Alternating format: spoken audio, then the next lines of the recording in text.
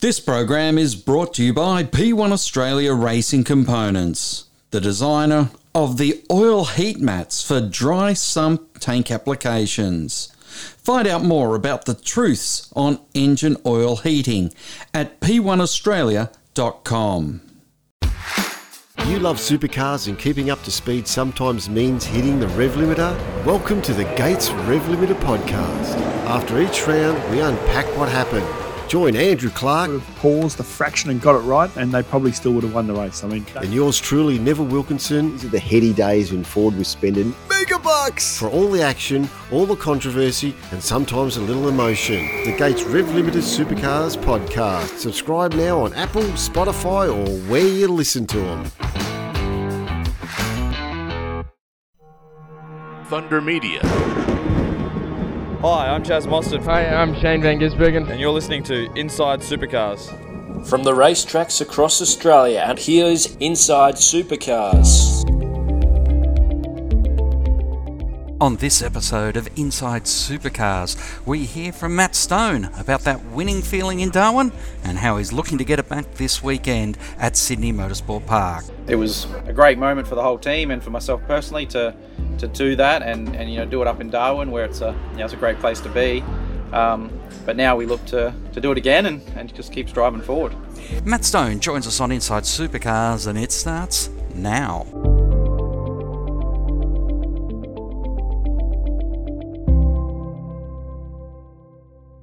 So this for your podcast?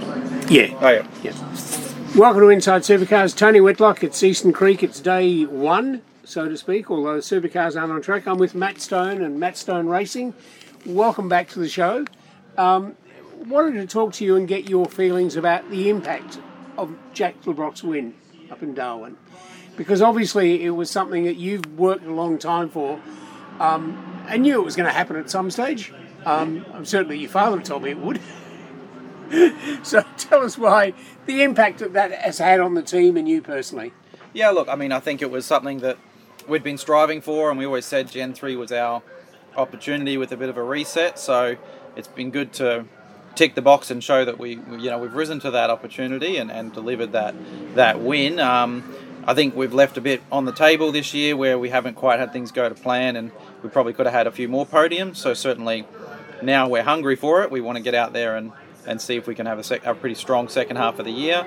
But the actual win itself was, it was just a really good thing, good validation for our team, because, we started as a rookie team with rookie drivers, and, we've been growing each year, and, now we're sort of at the point where we want to be not just a rookie team like Toro Rosso, but we want to establish ourselves as a genuine performer on the grid, and show that, every year we do one step better than the year before, and, that trajectory leads only one place, and that's the top. So that's where we're serious about getting. So to get that first win is just, I guess, a big validation that we are on the path that we want to be on. And, it was a great moment for the whole team and for myself personally to do that and do it up in Darwin, where it's a great place to be. But now we look to do it again and just keep driving forward.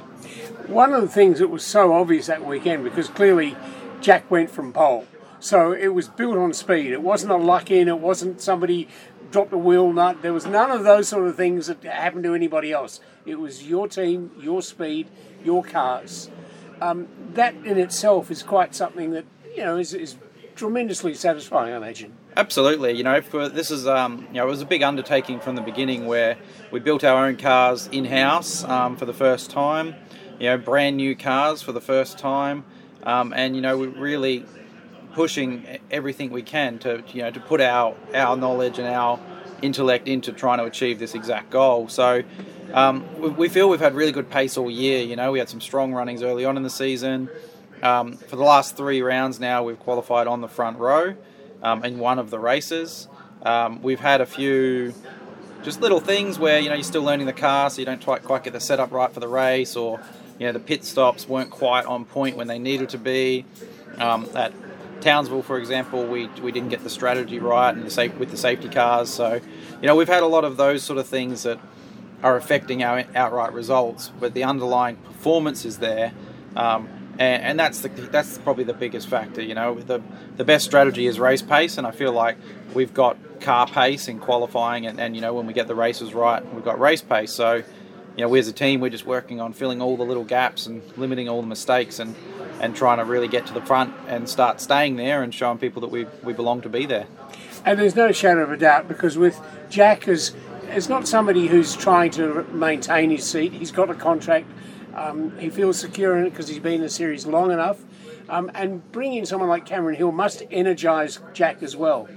Yeah, look, I think the rookie and the pro is the dynamic that, you know, really is working for us. You know, we've ran all rookie lineups, and you know, you're really struggling to find that grounding. You know, is it experience? Is it the car? Is it the equipment?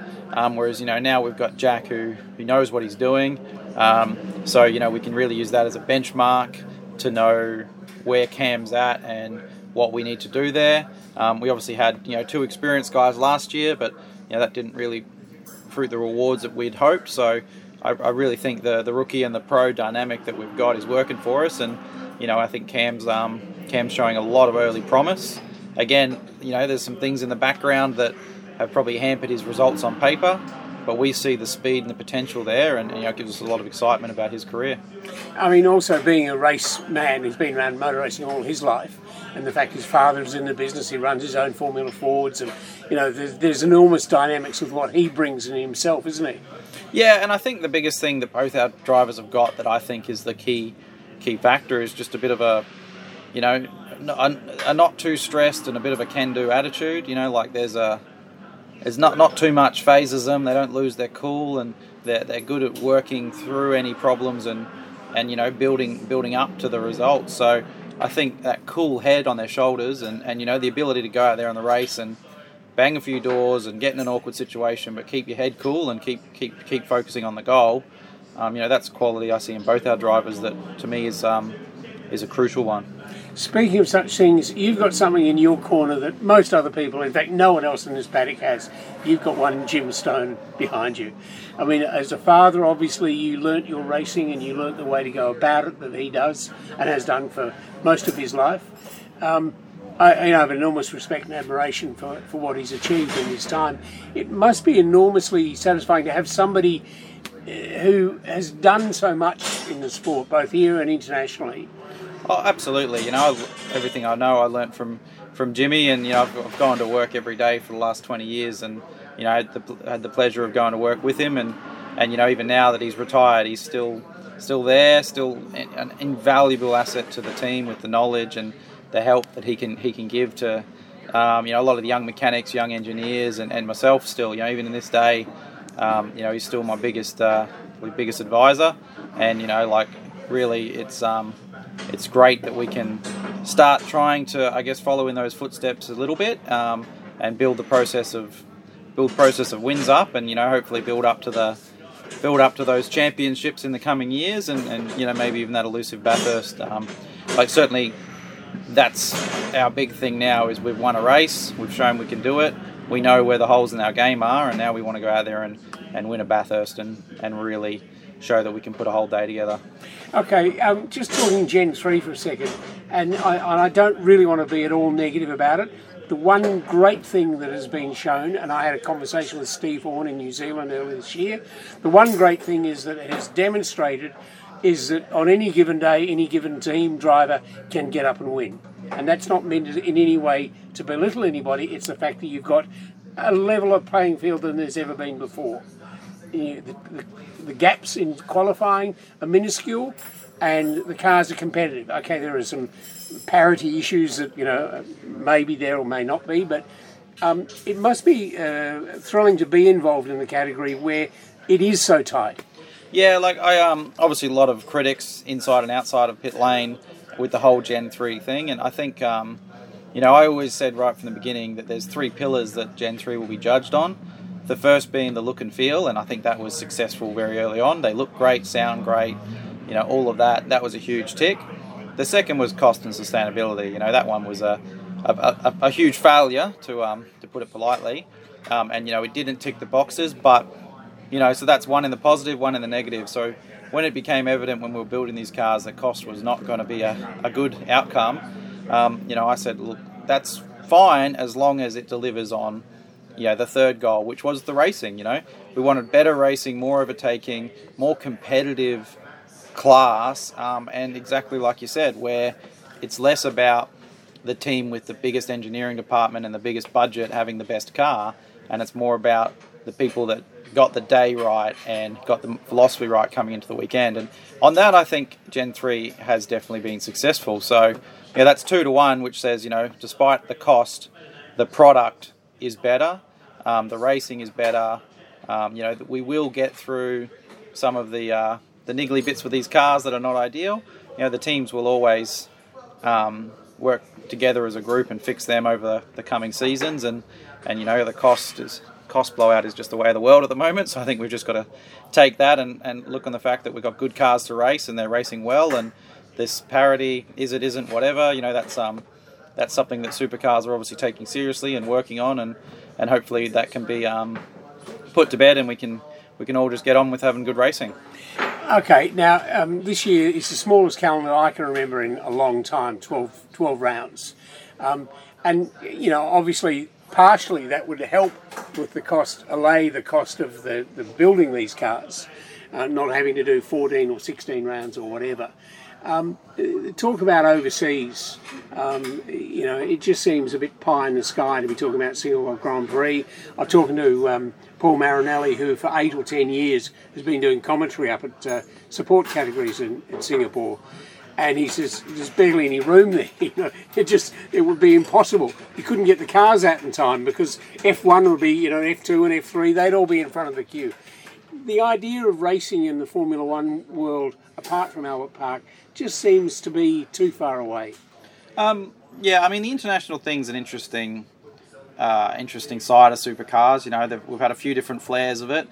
First of all, New Zealand's a must. We've got to get back there. To me, that's not an international round. That's just an Australian. Would you think 2 rounds should be done there? I mean, if you could do it 2 rounds, not at separate times a year, go once, back-to-back weekends, North and South Island or something like that? I think that would be great. It just comes down to the commercial realities of, is it, obviously, logistically, it would be a bonus for everyone because you're getting two for one trip.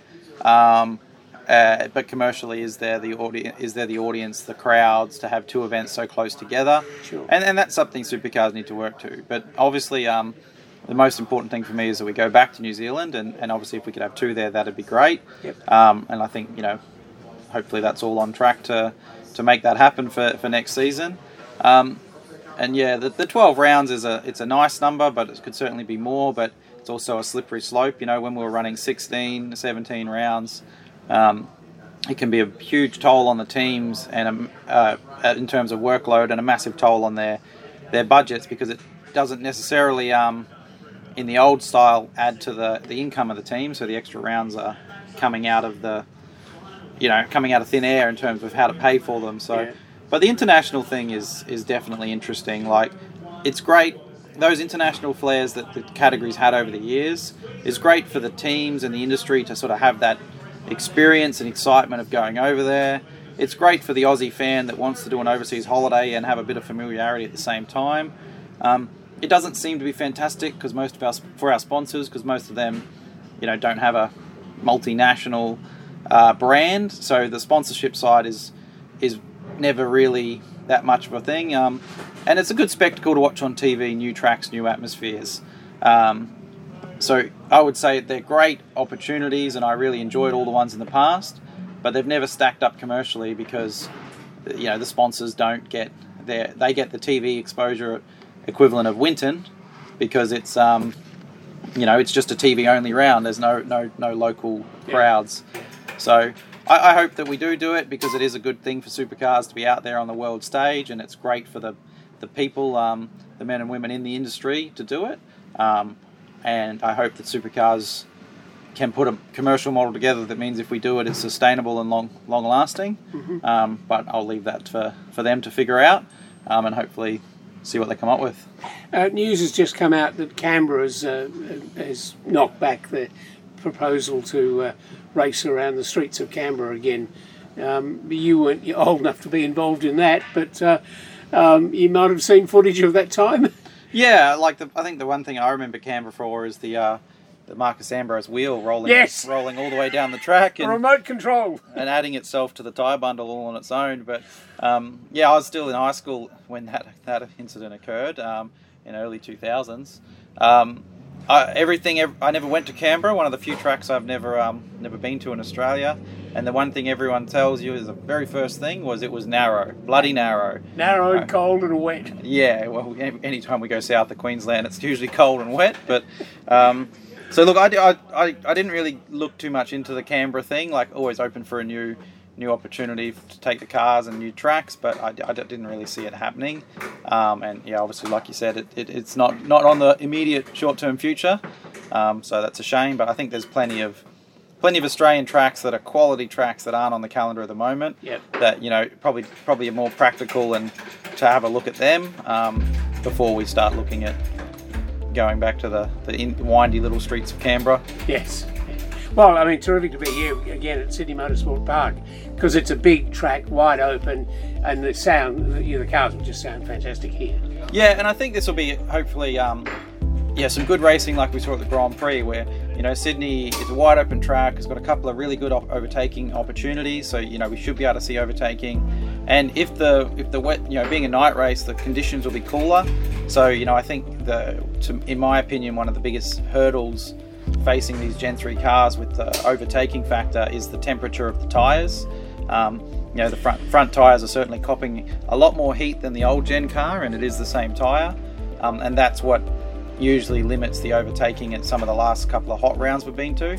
So I'm thinking with the cold rounds here, racing at night, and a track that does favour itself for overtaking, this could be some pretty exciting racing.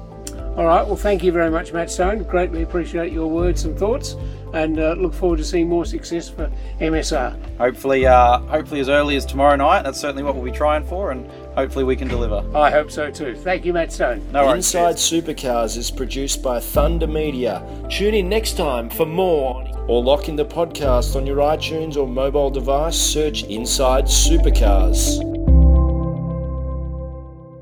The views expressed on Inside Supercars, including the panellists and guests, do not reflect the views of the network, Thunder Media or Sport Radio.